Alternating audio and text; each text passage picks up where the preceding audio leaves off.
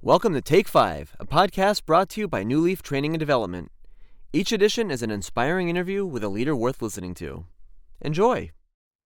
Hey, I'm Paul Butler. I'm one of the client partners at New Leaf Training and Development, and I'm delighted to be joined today by Laura Kohlhorst-Jones, who is the manager for organizational development and leadership education at Logix Federal Credit Union.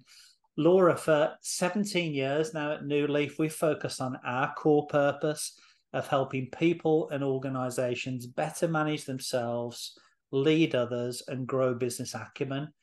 What are your recommended best practices to help people and organizations be their best? But please start, though, by telling us a little bit more about your organization, what you do, and who you serve. So over to you, Laura, and I'll wrap it up when you're done. Thank you, Paul.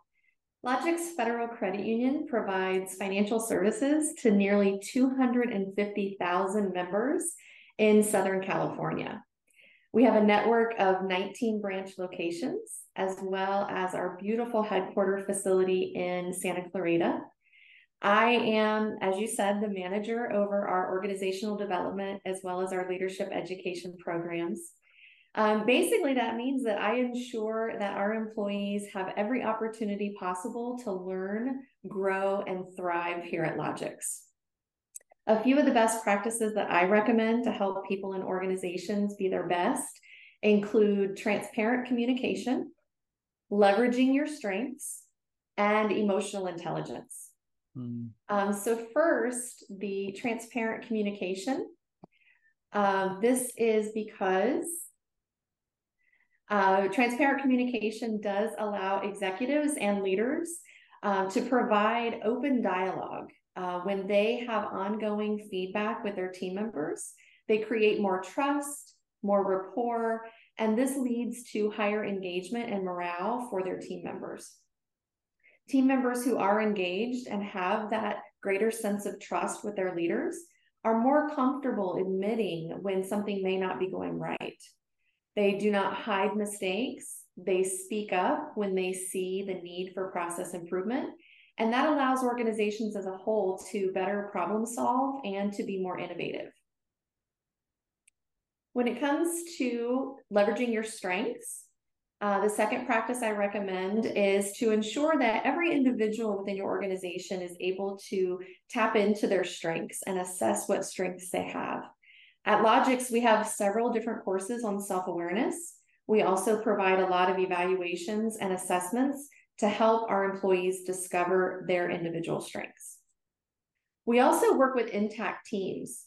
We help teams to explore how each person on their team brings their own strengths to that team, how their personality style fits into the overall team, and how they can better communicate, collaborate, and resolve any conflict. Knowing the strengths of our employees also helps us here at Logix to promote from within. We do a great job of making sure that we grow our own and that we utilize the strengths of our team members to create better project teams and to better serve our members. We know when to put the right people in the right seats at the right time. The last practice that I recommend is emotional intelligence. To quote Dale Carnegie, when dealing with people, remember that you're dealing with creatures of emotion, not creatures of logic. And we all work with people, for people, and to serve people. Basically, people are at the core of everything that we do. Our human brain is constructed to experience emotions before we're able to ever process and align reason and logic to any situation. So emotional intelligence really helps us to become more aware of our own emotions, how we're able to manage those emotions to react to situations more appropriately, as well as to be able to assess others' emotions and how to better react and manage our relationships with them in a constructive and positive way. These are the 3 different practices that I wanted to share with you today, Paul, and I appreciate the opportunity. Laura, on behalf of everyone watching these, and as you know, they've become immensely popular, I just really want to thank you for just that really clear, succinct summary of how, from your experience, Logix is helping people and organizations therefore be their very best. And I really appreciate you taking a few minutes with us today. Just a message out to the subscribers to keep an eye on the events page of the website for the various events that we have coming on during the rest of the year, many of which are available for free. So, Laura, I know I'm going to see you hopefully on Friday, but could I offer you in the meantime a virtual high five? Absolutely. Thank you so much, Laura. I really appreciate your time today. Thank you, Paul. I hope you found that interview useful, and if you did, feel free to rate, review, and share this podcast. We'll be back next week with another episode, and we also invite you to check out our other weekly podcast, Going the Extra Mile, which is sure to lift your spirit and encourage you in today's working world. Bye for now.